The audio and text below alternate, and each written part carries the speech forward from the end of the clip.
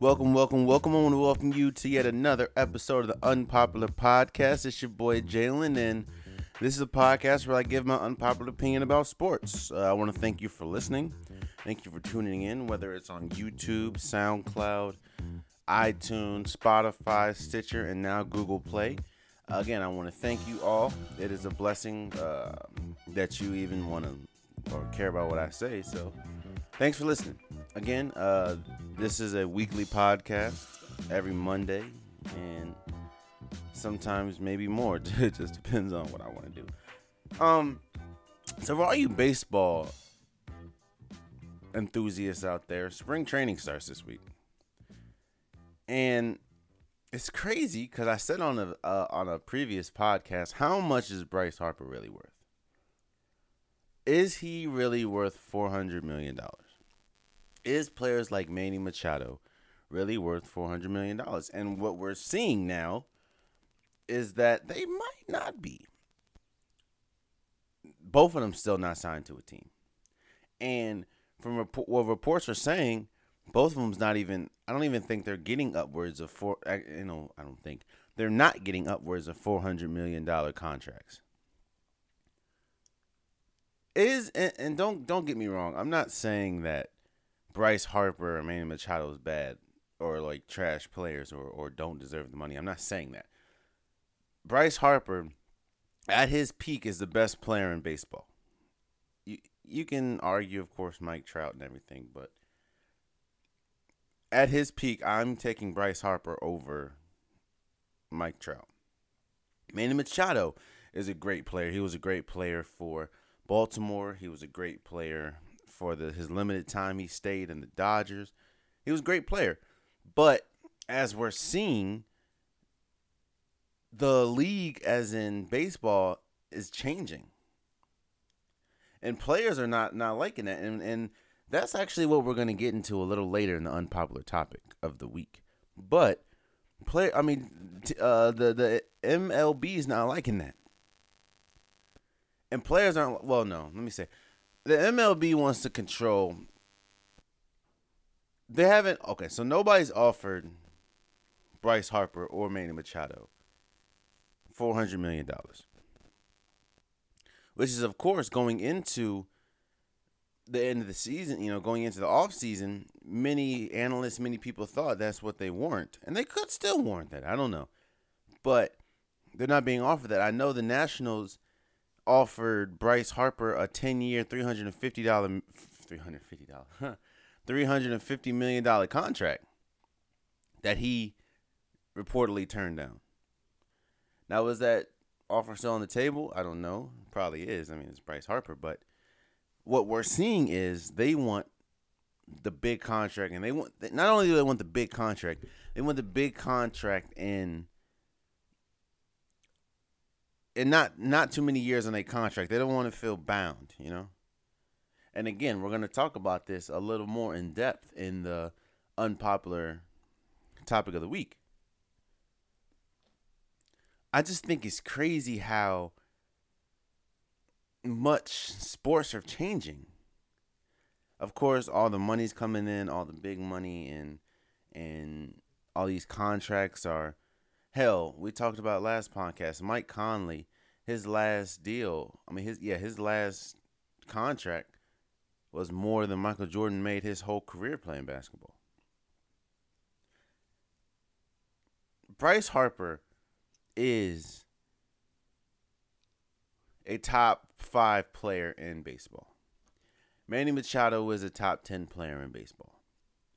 They will get paid. You have teams like the Nationals, the Phillies, the Giants, the Padres. Like, you have a lot of teams that are vying for them, but like I think Tim Kurchin said, right now they're playing a game of chicken. Who's going to sign first and for what? And that's going to pretty much set the market for the other player. If Bryce Harper signs a contract for, like I said, 10 years, $350 million, Manny Machado then knows I might not be able to get the $400 million. Or if Manny Machado gets a contract from San Diego, for $400 million. Then Bryce Harper's like, well, you see, Manny Machado just signed. I'm not signing anything lower than what he has, and vice versa. So it's gonna be crazy how this turns out. If you ask me, I hope, of course, that the Nationals or that Bryce Harper goes back to the Nationals, seeing as though all the contracts that are reportedly being thrown out are pretty much the same as the Nationals. The only difference is, of course, the 10 years compared to, some teams giving 5, some teams giving 7, some teams giving 4. You know, I hope he goes back to the Nationals. But like I said in the previous podcast, if he doesn't, I mean, the Nationals are still loaded. And it's just fascinating to see exactly where he's going to go or how the market has shifted for players. Again, long gone to me are the days where you can walk into a player like Carlos Stanton. You can walk into it and say, "Hey, I'm demanding $350 million for a 3-year contract," and then boom, they give it to you. Like, long gone to me are those days, and that's in all sports. So, like I said, we will we will definitely be getting into that, but it's and what makes this even more fascinating is that spring training starts this week, which means teams are reporting to their ball clubs, getting acclimated with the team, light drills. They're getting ready, they're gearing up for the season. And to have 2 of your top 10 players not on teams right now cannot be a good look for not only them, but the MLB. Because as we know, Bryce Harper has been offered several contracts, as well as Manny Machado. They just haven't taken it. They feel they're worth more, and they could be worth more. I don't know. But it's just fascinating how nobody thought that this would last the entire offseason. Like I said, spring training, if it doesn't start today, it starts in a couple of days. At least I know it starts this week. And they are still not on the team. That shows a lot about where baseball is. Baseball has been notorious for handing out gigantic contracts. And don't get me wrong, 10 years, $350 million or $360 million or $300 million together is still a crazy amount of money. Crazy amount of money. But as we're seeing, not only are teams reluctant to offer that, but players are now saying that they're worth more, which they could be. I don't know. But it's crazy how one of the sports that do not have a luxury tax or tax cap is now struggling to sign 2 of their top 10 players. And an off season, by the way, where there hasn't been too many signings, but there's been big signings. And the fact that Bryce Harper and Manny Machado still or wasn't one of those big signings is surprising, to say the least. But again, it's going to get solved, or it's going to get resolved eventually, because like I said, once spring training starts, teams are pretty much set. So I can see a deal being made in the next few days or in a week or two. Because even if spring training starts, any team is going to be willing, if they want to, any team is going to be willing to sign a Bryce Harper or a Manny Machado. Like, again, top five player in Bryce Harper, top 10 player in Manny Machado. Hell, Manny Machado could be top 5. I mean, you got Mike Trout, Bryce Harper, Curtin Clayshaw is kind of on the decline.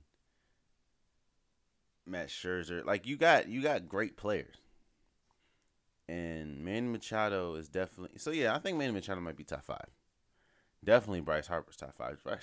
Bryce Harper might be top three. And I'm not just saying that because he was on the Nationals. I'm saying that as hell.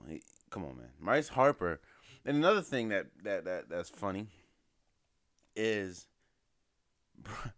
Bryce Harper is one of the most. In fact, he is the most endorsed player in baseball right now, and still having still having contract disputes. He wants all them coins, and I respect it. I really do. But again, we'll talk about that a little bit later. Speaking of this week, or in the weeks to come, All-Star Weekend's coming up. I think it's this week. Yeah, All-Star Weekend's coming up. Teams are, I think this is, last week teams are pushing. Every team in the NBA wants to get to All-Star Weekend. They get to rest. They get to enjoy. Some of the players get to enjoy themselves. Most of the players get to enjoy themselves, whether that's at All-Star or at home. Like I said, the NBA, the 82-game season is grueling for basketball players. And they look for breaks. They look for 3-day breaks from game to game. They look for, of course, All-Star Weekend, where teams can, like I said, regroup, tool, and get ready for the playoff push or get ready for the lottery push. But what I'm noticing, and maybe it's just me. If it's just me, let me know in the comments. Hit me up. Just let me know. But maybe it's just me. But is All-Star Weekend dying? Don't get me wrong. The new integration of the pickup style, pick players, the two team captains, no more East versus West, is team blank versus team blank. And, of course, like I said, the captains pick the team. That has brought a new wrinkle that's exciting to the All-Star game. Last year was really exciting. Of course, it was Team LeBron versus Team Steph. Last year, the draft wasn't televised, but again, Kevin Durant ends up on Team LeBron's team. I'm pretty sure who was number one pick. And we saw that it just brought a new wrinkle that we didn't expect to like, but we liked. And hell, even this year, it was a little better because they televised the draft. And we saw Team Giannis against Team LeBron, how it was a chess match, of course, Giannis picking Ben Simmons and eventually trading Ben Simmons to Team LeBron for Russell Westbrook. Of course, the whole tampering joke with Anthony Davis. Hell, LeBron's whole team, like his whole starting five minus him, are like unrestricted free agents coming up. KD, Kyrie, he's not starting, but AD, they're restricted free agents. So LeBron James is playing smart, and of course, like I said, Giannis had is that tempering? So it's. I think the All-Star game, while a lot of beat writers and a lot of reporters don't like going because the chaos and everything, and it's a busy weekend, I'm looking at the other events.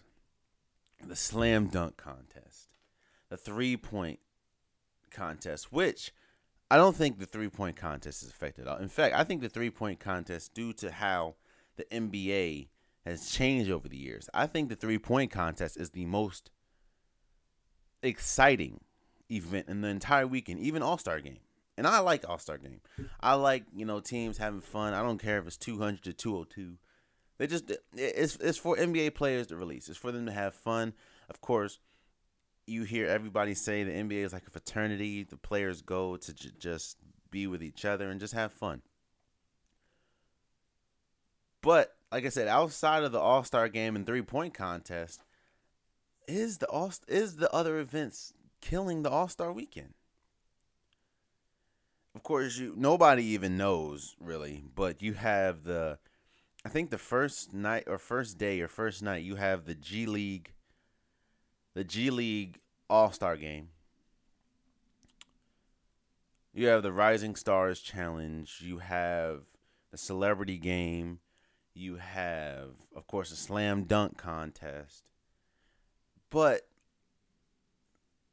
in fact, I was talking to a friend of mine the other day, or when the selection stuff came out, and I know he didn't watch it. And I asked him, "Yo, who would you want to see out of every NBA player in the league? Who would you want to see in the slam dunk contest?" No lie, his first response was, "Yo, who still watches the slam dunk contest?" But then he proceeded to answer, "You have Dennis Smith Jr., who's in it, Zach LaVine, who's not, Aaron Gordon, who's not,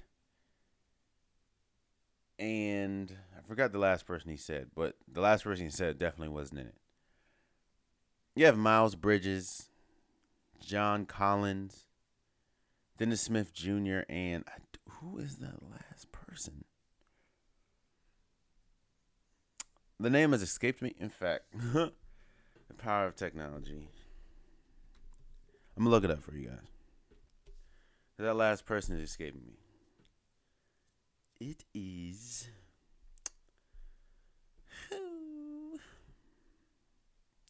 This is a podcast, by the way. This is the Unpopular Podcast. I want to thank... Diallo from the Thunder. Really cut off my... Cut off my thing. This is the Unpopular Podcast, by the way. What I'm saying is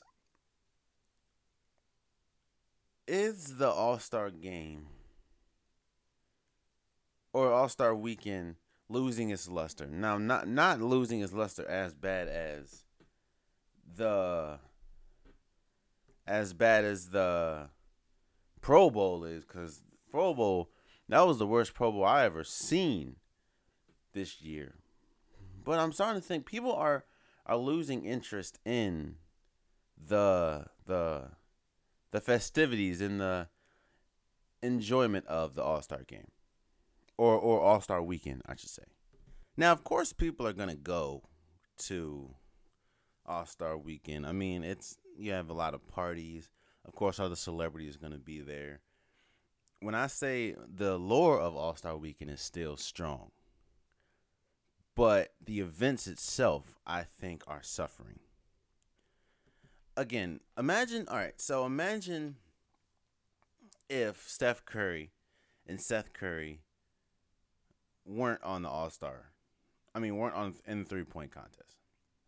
Well, like I just said, I do still think that's the most, I guess, exciting event. It's because of who's in it.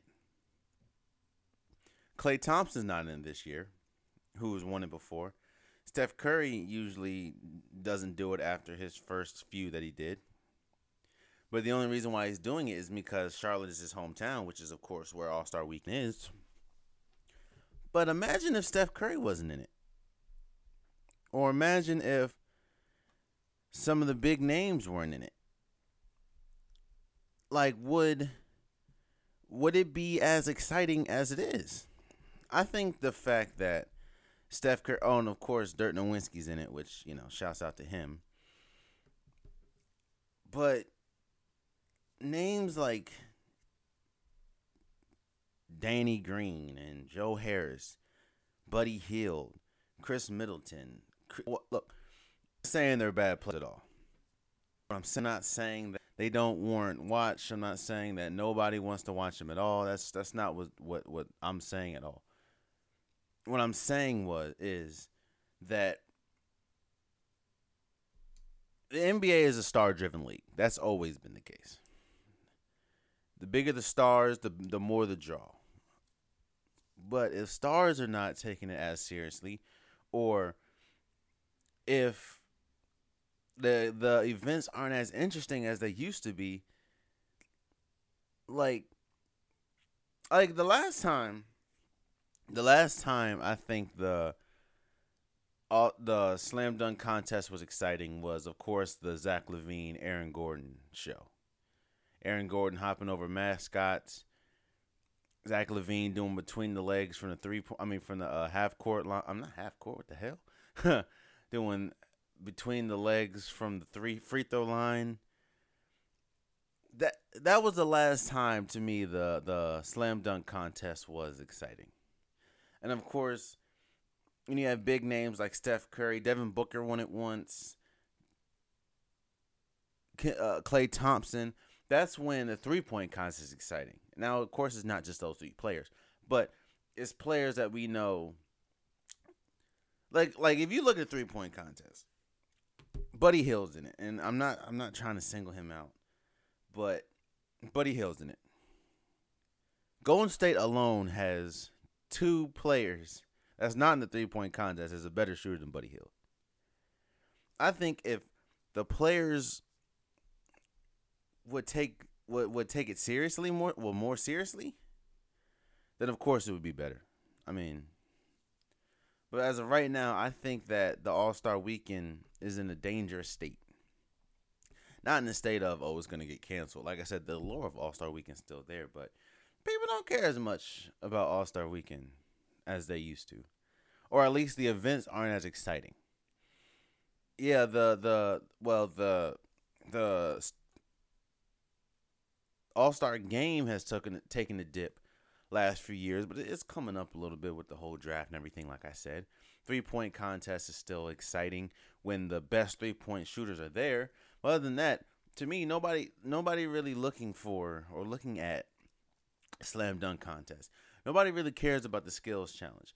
Nobody really cares about the Rising Stars challenge, which is like Team World against Team USA or something. Nobody really cares about the celebrity game, and nobody definitely cares. And again, I'm not bad mouthing any players or anything, but nobody really cares about the G League All-Star game. So yeah, man, it's we'll see how it goes. But I think there has to be major changes made to All-Star Weekend for the fans and the diehard NBA, I guess, watchers to actually care again. So, but before we get to the All-Star Weekend, we still have a couple games to play and a couple teams that are starting to look mighty ready for the playoffs. And some teams are looking mighty sketchy going into All-Star break. If you missed it, go check out my last episode, which is the trade deadline episode. Of course, I broke down all the major trades. I broke down some of the even insignificant trades. Like I broke most of it down to see what team is different, what team is more exciting, what team is better. And one team that I didn't talk about because they didn't make any trades was the Oklahoma City Thunder. Now, I don't know if I said this in the past pod or earlier podcast, but I thought and I think that the Oklahoma City Thunder was probably the only, outside of maybe a Boston team that when they're actually playing their best, or Toronto because they have a tough defensive-minded team, but I thought Oklahoma City, at least in the West, let's just say the West. In the West was the only team that could really push Golden State in the playoff series. They're a long, athletic team. Russell Westbrook always takes the Steph Curry challenge hella serious, which he should. Paul George is playing like an MVP candidate. His shooting is off the charts. In fact, to me, he's looking better. Not as explosive, but he's looking better than he did before the injury. Again, his explosion isn't completely there. He's not doing 360 windmills anymore in a game. But Paul George is, to me, having his best season of his career. And after trade deadline, teams made some moves. Houston made a couple moves. James Ennis got traded. Marquise Chris got traded. They weren't really playing, but you know.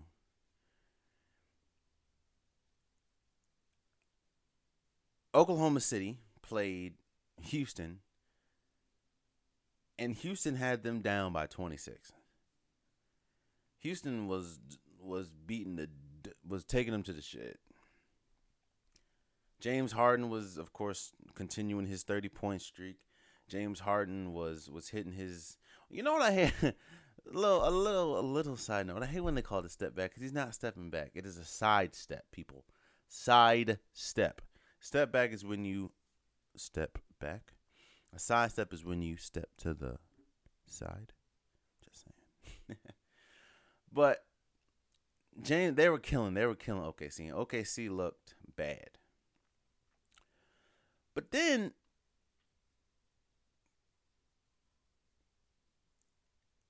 the second quarter came. Not the second quarter. Second half came. And OKC went on a run of all runs. They beat they came back and win, to say the least. They won. And I know Paul George had 45 points. Russell Westbrook had his ninth straight triple-double. James Harden had 42. The big players played, of course. And on top of that, if you look out in the East, Boston was playing the Clippers. Boston didn't make any trades for the trade deadline because, of course, they're staying packed and waiting to play their cards with Anthony Davis. Makes sense. But Boston was up, had Clippers down by 28 points. At home, by the way. And Clippers can't. Kyrie got injured. He strained his knee, out for the game. Then the Clippers proceeded to come back from 28 to beat the Celtics. Celtics getting booed off the court, and they're at home, by the way. And that's the second time in a row they lost a big lead. Of course, they lost the lead to the Lakers. They were up 18, and we all know Rondo hit the game winner. Trade deadline came and went. And of course, if you shameless plug, if you haven't heard my last episode, go check it out. I go in depth about most of the trades. But now if you look at the landscape of the league, except for the buyout market, which is going to be big as well. Buyout market, I say the NBA is in quarters. You have the first quarter, which is the first, few games, or first couple of games, first couple of weeks. Teams are getting acclimated. Teams are, some teams are still out of shape. They're getting together. Of course, you got the second quarter, which is a little bit before trade deadline, All-Star weekend. You're really seeing the teams are really starting to shape up. And then you have the buyout market. That's the third quarter. That's when teams, with veterans, they might not want the veterans, or whatever. There might be a young squad that just don't want veterans. Like this year, you have Enes Kanter is probably gonna get. Well, he already got bought out. Or he got released. You got Wesley Matthews. You have DeAndre Jordan might be there. Wayne Ellington hit it, but the Pistons picked him up. That's the third quarter, and of course, the fourth quarter is the home stretch, which is the last few weeks of the season before the playoffs. With this being the end of quarter 2, beginning of quarter 3, in my opinion, we're starting to separate teams. You have the Warriors, then you have the teams that can push the Warriors in the series. Now again, before trade deadline, it was maybe I'll say 2 or 3 teams. Now we're looking. Toronto still looks good. That was one of the 3. Philly, to me, has the second best starting 5 in the league. OKC still looks good. And of course, you have a couple of teams. Maybe Denver can push them. I don't know. Portland might be able to take a game or one. And what we're also starting to see is teams that we thought were going to be there struggle mightily. Houston's dealing with all sorts of injuries, from Chris Paul being in and out, from Clint Capella not being there. James Harden, of course, has to do more, has to put the onus on himself. That's why he has 20 something straight 30 plus point games. You look at Boston. Boston has had a roller coaster season this whole year. From Kyrie calling his teammates out to saying I need to be a leader, to the team going on a little slump, to the team looking like the team of old, trying to acclimate Gordon Hayward back in, who hasn't quite as kept. He's been probably their worst player that they've played. Defensively, he's still slow. He doesn't have bounce. He really hasn't found his shooting touch yet. He hasn't found his feel for the court yet. Now, of course, he didn't play last year. I mean, he played all of 4 minutes last year before his horrific injury.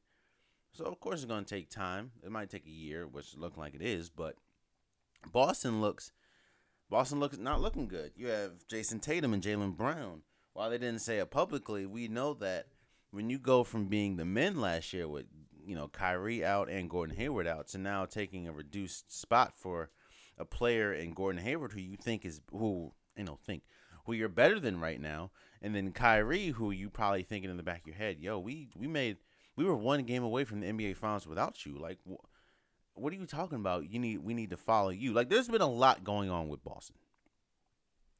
Now, do I think they can turn it around by All-Star break? Probably. I mean, not All-Star break. By the playoffs, probably. I mean, they're still like 18 games above 500 or 14 games above 500, so they still have time to turn it around. But what I'm saying is, really the teams are starting to show themselves. We know Philly has the second best starting five in the league. But we also know that their bench is now probably one of the weakest benches. We know that Boston has a lot of players, a lot of cooks in the kitchen. And we talked about this. I talked about this on another podcast, Currying the Pot. Go check it out if you haven't. They have a lot of cooks in the kitchen. And with those cooks in the kitchen, they're even going into All-Star break. They still need to figure out the roles. There's no way you should lose an 18-point lead to the Lakers, by the way, and another 28-point lead to the Clippers when their best player, Tobias Harris, got traded to Philly, who's in your conference. There should be no reason why Houston should have a 26-point lead against Russell Westbrook, Paul George, and the Oklahoma City Thunder, and Oklahoma City Thunder's biggest problem, which is shooting. Houston don't play no defense, so Oklahoma City looks like Golden State hitting threes. You have Terrence Ferguson almost hitting a 25-piece. 2K Ferguson. What I'm saying is, I don't know. I don't know who Golden State's biggest threat is, because at the end of the day, you still have 5 All-Stars on the team. You can slow down KD, Clay, and Steph, and you'll still have DeMarcus Cousins give you 25, 30 points. And DeMarcus Cousins has looked a lot better than I thought he was coming out the gates. You can slow down Klay Thompson, DeMarcus Cousins, and KD and Steph will still go 40 each. You can slow down KD, Steph, Draymond, and DeMarcus Cousins, and Klay give you 60 on 11 dribbles. You can slow down Klay, DeMarcus Cousins, KD, and Steph Curry, and Draymond Green will find a way to get you a triple-double. So what I'm saying is, I don't know who their biggest competition is. But right now, it looks like it's a 4-team race. You got, maybe 5 teams. You got. I'm still holding hope on Houston. Not saying holding hope as in I want them to beat Golden State. I don't really care, but holding hope on Houston because of course they're still injured, and once they get it fully healthy, we'll see if they can still contend. Oklahoma City, because like I said, that's a long, athletic, physical team. Outside of that, I still don't. I really don't think Denver. While Denver's a great team, I don't think Denver can push Golden State to the brink. Definitely not Portland. Definitely not who else? The Kings. Definitely not the Clippers. Definitely not the Lakers. Even with LeBron. So you got two teams in the West, and then the rest is in the East. You have Milwaukee, who's the number one team in the league right now. Philly, like I said, who has the second best starting five in the league. Toronto, who has Kawhi Leonard and a defensive stout team. And maybe Boston. And I say maybe Boston because they still have, on the West, they have the most complete team. It's just they have to start playing again like a team. So we'll definitely see how that goes, man. It's just crazy. The second quarter and the third quarter of the team, games, or third quarter of the season, once they start really coming together, seeing which team is who. And the teams that we thought going into the league or going into this season could contend are really starting to fall off. So it's just it's fascinating to see. But at the end of the day, I don't know if anybody can beat Golden State at least this year. And funny, and it's crazy because everybody's really, and this is just a side note, quick little thing. Everybody really thinks Kevin Durant's leaving, which he could. But what if he doesn't? Then it's just another year of, well, what happens next year? Now, of course, they can get Boston can Anthony Davis. That definitely shifts the power. But what if they get Anthony Davis and Kyrie leaves? That more than likely means they'll have to give up Jason Tatum, and that's just not going to happen. So I don't know. I don't know, man. That's why the NBA is just fascinating. The NBA is fascinating. I don't know if I should talk about. And I'm gonna talk about it because it's happening. The AAF football has debuted. For people that don't know what the AAF football is, it is the Alliance of American Football. It's pretty much like the G League of the NFL. It's a whole nother. It's a whole nother.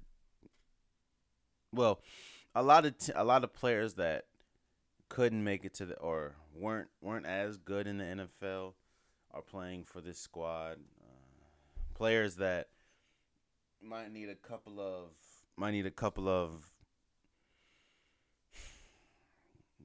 games to get their skills up is in this league. Trent Richardson's in this league. Christian Hackenberg is in this league. LSU, remember him? And the debut was on Saturday on CBS. Now, a lot of people are saying this is the poor man's NFL. This is trash. It's not. This isn't the CFL. The CFL is trash, if you ask me. Now, I'm saying trash as in, of course, I can't do this. Of course, I am not as good. I'm not a football player. All the people that play for the CFL are athletes. They do the thing. But I'm comparing CFL to the NFL. It's no comparison.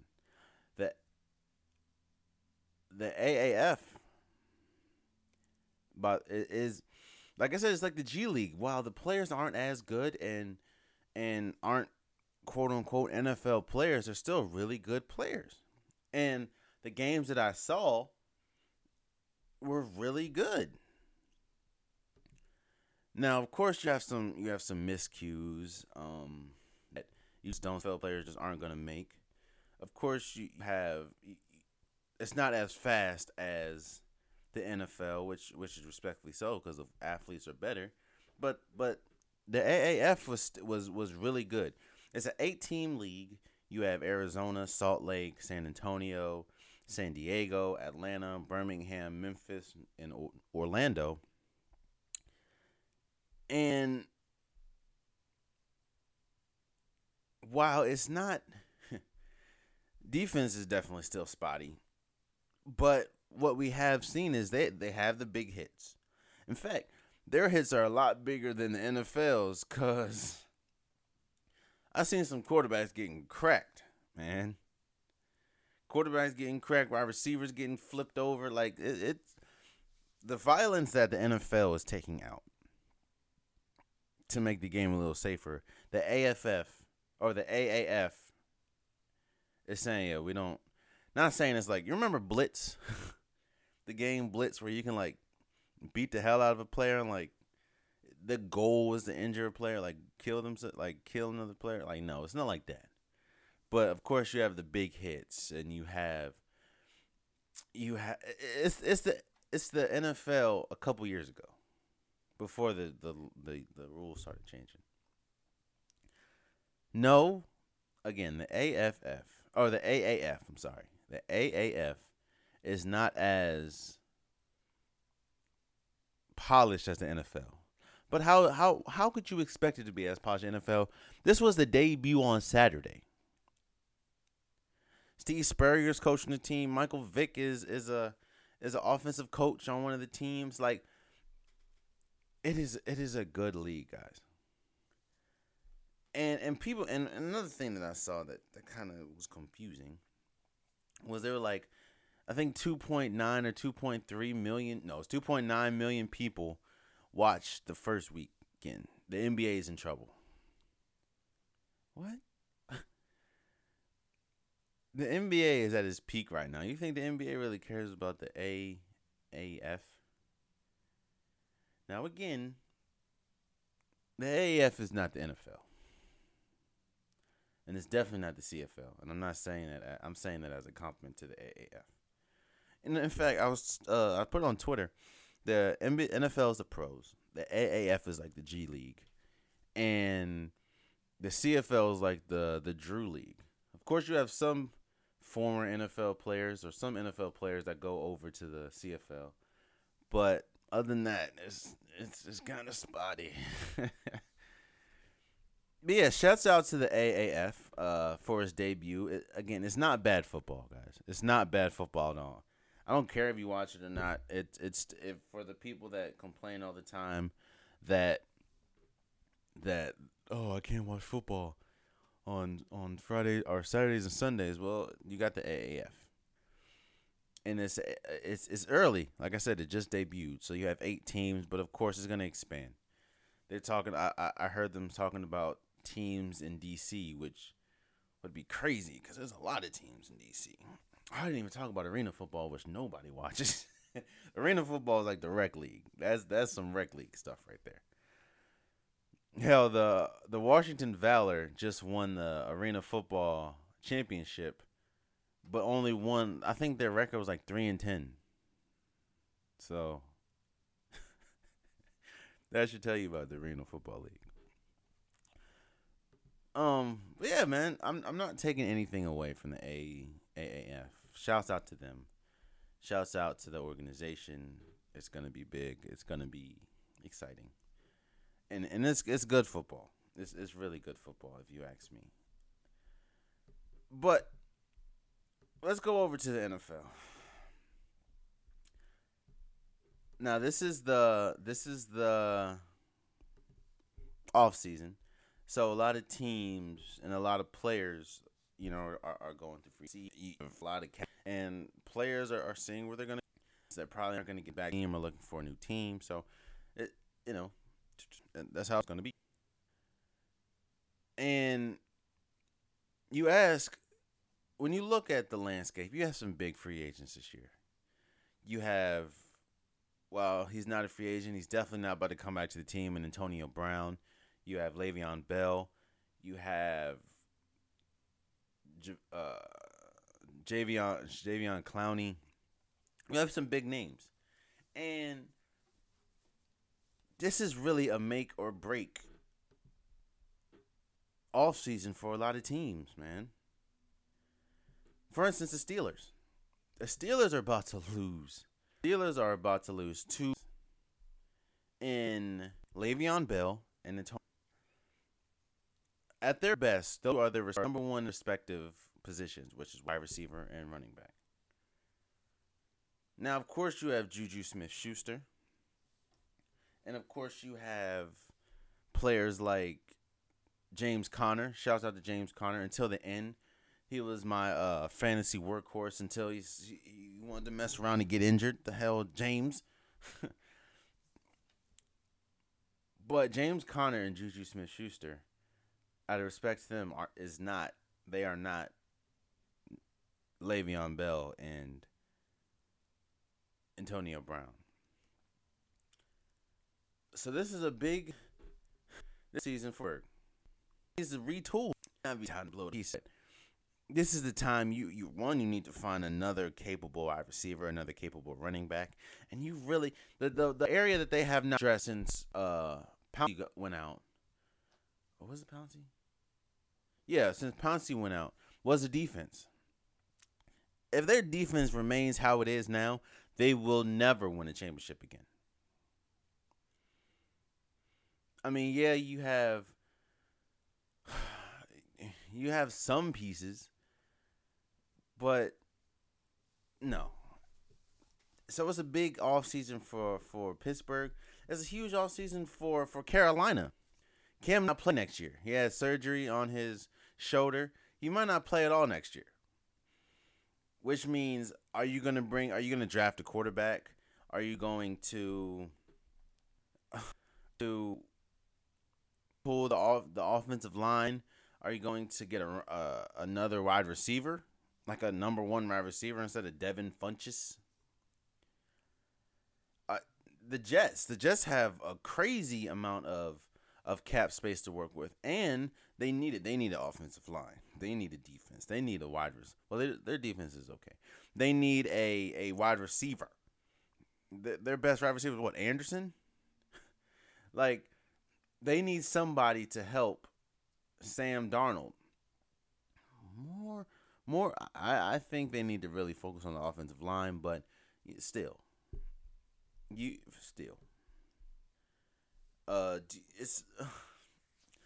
is important to teams, a lot of teams, because this is the one time where the free agent pool, not only the free agent pool is strong, but there are some strong defensive players in this draft. Of course, teams like the Giants, they still need a quarterback. Nobody really knows what Oakland's doing. But this is a big year. This big year for San Francisco. They're playing with $63.8 million cap space. This is a year for Indianapolis Colts. They have $107.6 million in cap space. They still need to give Andrew Luck more offensive weapons. Look for Le'Veon Bell maybe to go to Indianapolis. They definitely need some help, some faster players on defense. Their defense is good, don't get me wrong, but they need a little bit of faster players. Of course, you have Darius Leonard, who won the Rookie of the Year, Defensive Rookie of the Year, but they still need faster players. The Chargers. This is the Chargers offseason for the Chargers, because not only is Phillip Rivers getting, but outside of Keenan Allen, have LN and Mike Williams, they really don't have like a solid number one wide receiver right now. And Keenan Allen is slow. And I'm not saying slow as like snail slow, but compared to wide receivers, he's not the fastest wide receiver.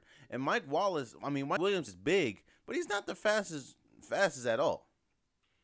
So it's a team. This is an important offseason for a lot of teams. Hell, the Jets have $95 million to work with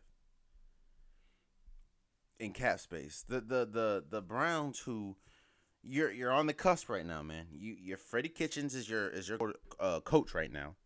You picked him over a lot of good candidates. Freddie Kitchen. You still have a young team, Myles Garrett. You have Baker Mayfield. It's a young team. You have to get better, or you can sink it back into what you've been for a while, which is trash.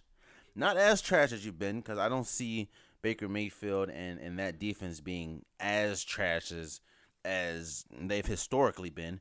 But Cleveland right now is on the fence, man. You can either make that leap to a playoff team, maybe win a playoff game, a wild card game, or you can be the Jaguar. You can be good for 1 year and then come back and just be garbage. Just be hot ass garbage. So this, like I said, this is a big think. Like I said, the Jets are going to be major because they need to help Sam Darnold. I think the Pittsburgh needs to be big in free agency. The Seahawks are probably going to be big, but because I think that like always they're going to try to retool their defense, and Jalen Ramsey has been reported to maybe want to go or be going there, which would be huge for them.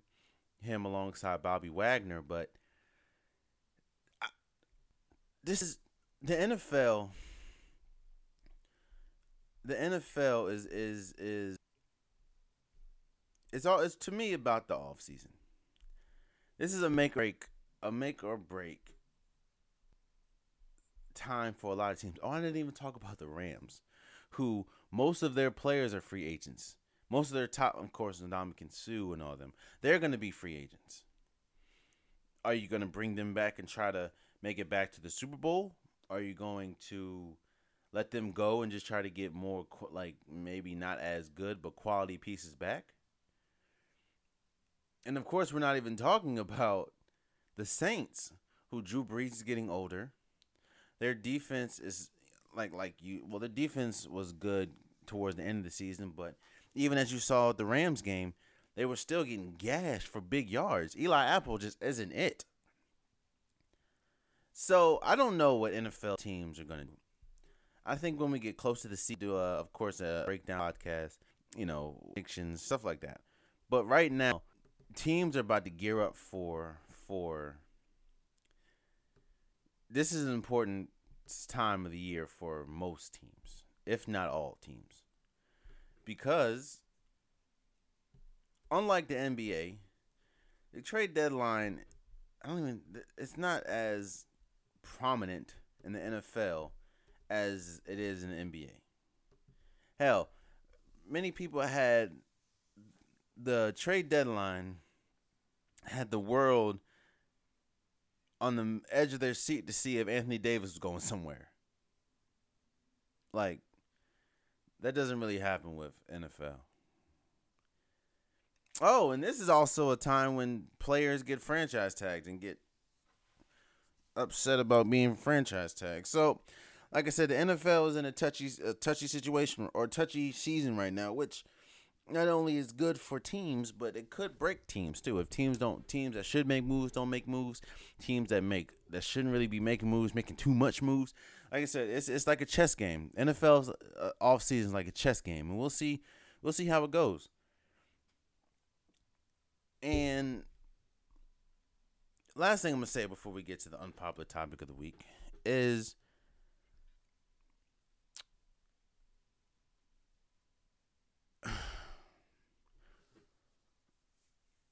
I've been very surprised about college basketball. Now, I'm not going to spoil it. Just wait until the next episode. But it has been a crazy, crazy season in college basketball.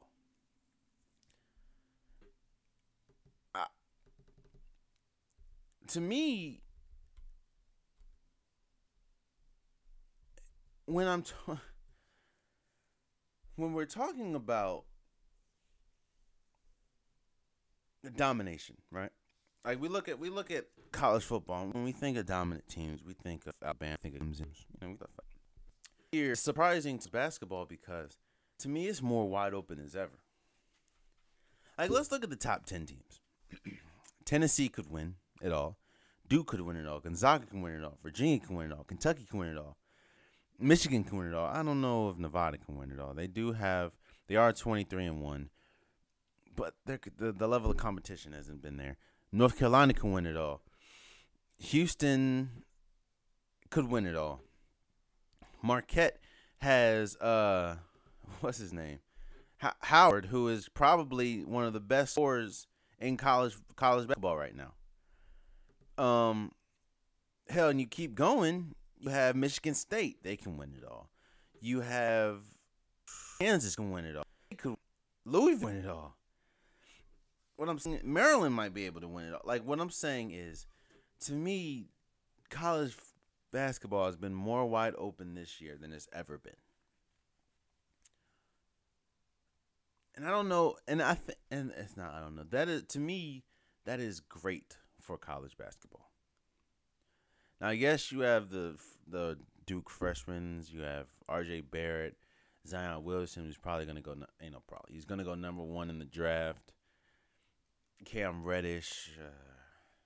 Of course, that storyline is always going to be the same. The freshmen are going to dominate college basketball. But even when you look, every team that we talk about and that I named has problems. Tennessee isn't the best offensive team. Duke cannot shoot threes or free throws to save their life. Gonzaga offensively isn't as good as their defense. Virginia is more complete, but they have times when they can be lapsed. And let's not forget, they were the first number one seed to lose to a 16 seed. Kentucky, they're still young. Michigan, there's nights when they look unstoppable, and there's nights when they can't put the goddamn ball in the hole.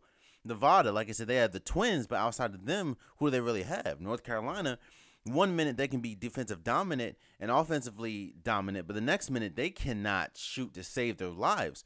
And they have so many gaps that can be open. Houston, their defense is trash. Marquette, they really have one player and that's it. Purdue, Michigan State, they lost their best player. Kansas, they keep losing. They're 18-6. So it's like every team has a big weakness and a big strength. Tennessee, I talked about the weakness. Tennessee, they're one of the best defensive teams in the league. Duke, 3 freshmen are the 3 freshmen, and they'll probably be top 3 draft. Gonzaga is probably one of the best defensive teams. Virginia could be one of the most complete teams. Kentucky, while they're young, they're probably one of the most athletic teams. Michigan will can clamp down and put up points quickly. North Carolina, when they're on, they are one of the best defensive teams as well as the best offensive teams. You have Cody White, you have Nasir Little, you have Luke May. Marquette has Howard, who has a couple 50-point games this year. Michigan State's one of the best defensive teams in the league. Kansas is still Kansas. They're probably going to win the Big Ten. The conference, and then you know how it is. It's like it's crazy and it's beautiful at the same time that college basketball is more wide open than ever, and it's going to be exciting. And I think more people are going to come march. Of course, you have the blue bloods. Gonna assume is gonna win it all and stuff like that, but you just don't know. You really don't know. Like, and you can see any given night, any given day, somebody could knock off a top team, and I think that is the allure, and that's what is definitely making this season great, and what will make college basketball come March even better. And that's a surprise. Going in, I thought that, of course, Duke was going to dominate like they always do. I thought that I'm a North Carolina fan, so I knew they were going to be up there. I thought Villanova was going to, even though Villanova lost a lot of players, Kansas, I thought all was going to be up there. I didn't see Tennessee being this dominant. I didn't see Gonzaga retooling and coming back stronger than ever. I didn't see every team has a weakness, a huge weakness that can cause them to lose every night.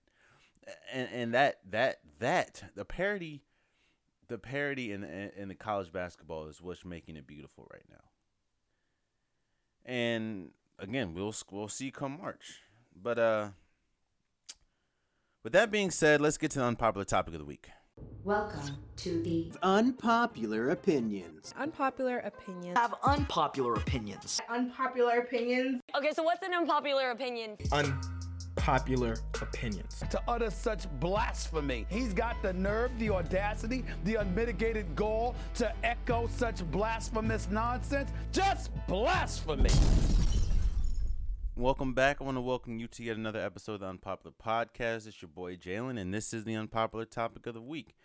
So I alluded to this earlier in the episode, or in this episode, talking about Bryce Harper and Manny Machado, how players are really starting to take or put their hands on the league coming with contracts, and this is with baseball. This is with even NFL, and you see Le'Veon Bell. He sat out a whole year trying to control his contract and his contract status. And you see that, of course, you've seen it for a while, but you see it more than ever this year with the NBA, with Anthony Davis, LeBron James, KD. Like, you don't know. The players are taking control of the league. And is that much of a good thing? I say yes. But yes with an asterisk. I think no player should be controlled, by, like, if you want to go play somewhere, it's just basketball, it's just football, it's just baseball. If you want to go somewhere, go somewhere. Go somewhere where they'll pay you the most money, get your coins, do what you got to do. At the end of the day, like the people at the front office say, it's a business. So play it like a business. Play them as, hey, you want to play like a business, you can trade me at any time. Hell, I'm going to get as much money as possible. Anthony Davis, while it might not have been as beautiful as it should have been, he played his hand, and he's playing his hand. LeBron James played his hand. He went to L.A. KD, we don't know what he's going to do yet. We don't know what Kyrie's going to do yet. Bryce Harper, he wants money, and he wants as much money as he can, which is understandable. Manny Machado wants as much money as he can, which is understandable. Le'Veon Bell doesn't want to be amnestied. Yeah, he doesn't want to be amnestied. He wants a contract that not only pays him as much money as he deserves. He wants to be one of the highest paid players in the league, but he wants the guarantee and the security, as well as almost everybody. Odell Beckham, he wanted to get paid as much as possible, and that's what happened. So I say it's good, but then here's the asterisk.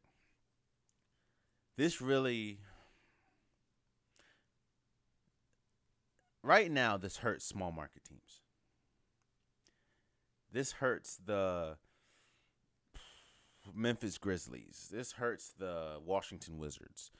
Well, that's not really Washington Wizards. This hurts the San Diego Padres. This hurts the Arizona Diamondbacks. This hurts the Arizona Cardinals. This hurts the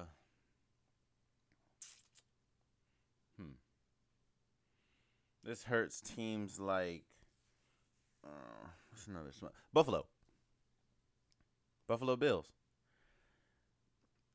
Because when you have teams like the Lakers, Golden State, the Dodgers, the Cowboys, the Giants, the Steelers, the Patriots, like, who's gonna want to go to the small market teams, even if they have money? Because of course their name's not out there, and players are making as much money off the court that they are making on the court, or off the field, than they are making on the field. So right now, players aren't as strapped for money as they have been. So who's gonna want to sacrifice their visibility, especially going into the playoffs for every sport? And not only that, but carry the load. Like, you play for Memphis, you are Memphis. Anthony Davis played for Memphis. He's not only the best player Memphis ever had, but he's gonna have to like right now in New Orleans, he's gonna have to put them on their back, and they only go as far as he goes. So that puts the onus on the small market teams. You got to get better, man. You got to get better with drafting. You got to get better with player development. You got to get more creative ways to get people there, that right now is a hindrance to them. While it helps big market teams, as in, like I said, the Lakers, Dodgers, Yankees, Cowboys, stuff like that, it really hurts small market teams. But at the end of the day, that really puts the onus on small market teams. You got to get better, bro. And again, I think players should have, first of all, and I alluded to this before, and I'm not going to get into it because it's a long conversation, but it's really suspect how the only two leagues that have salary caps are the only two leagues dominated by African Americans. I'm not going to assume anything. I'm just saying. It's jive crazy. But players are taking control and teams aren't liking that. And we're really starting to see a shift in all sports, not just NBA and NFL, like all sports. And while, like I said, it's beautiful for the players and it's beautiful for the league that the players are taking control, at the end of the day, this really puts the onus on small market team. If you want a big player, get better. Get better people in the front office, get more money, as in get players that can get people in the front office that can draft well, that can player development well. There's no reason why you go to, I don't know, Phoenix and they still have point guard problems. Oh, not only that, they have point guard problems and they have big problems now. Like bigs. They have too many bigs now. There should be no reason why players don't even take meetings with some teams. That's on the teams. That's not on the players. Like teams really have to get better, and that's just the end all be all. If you want a player, get better. Do I think it hurts? Do I think players controlling the league hurt the league? It could, but that's on the league to then adapt.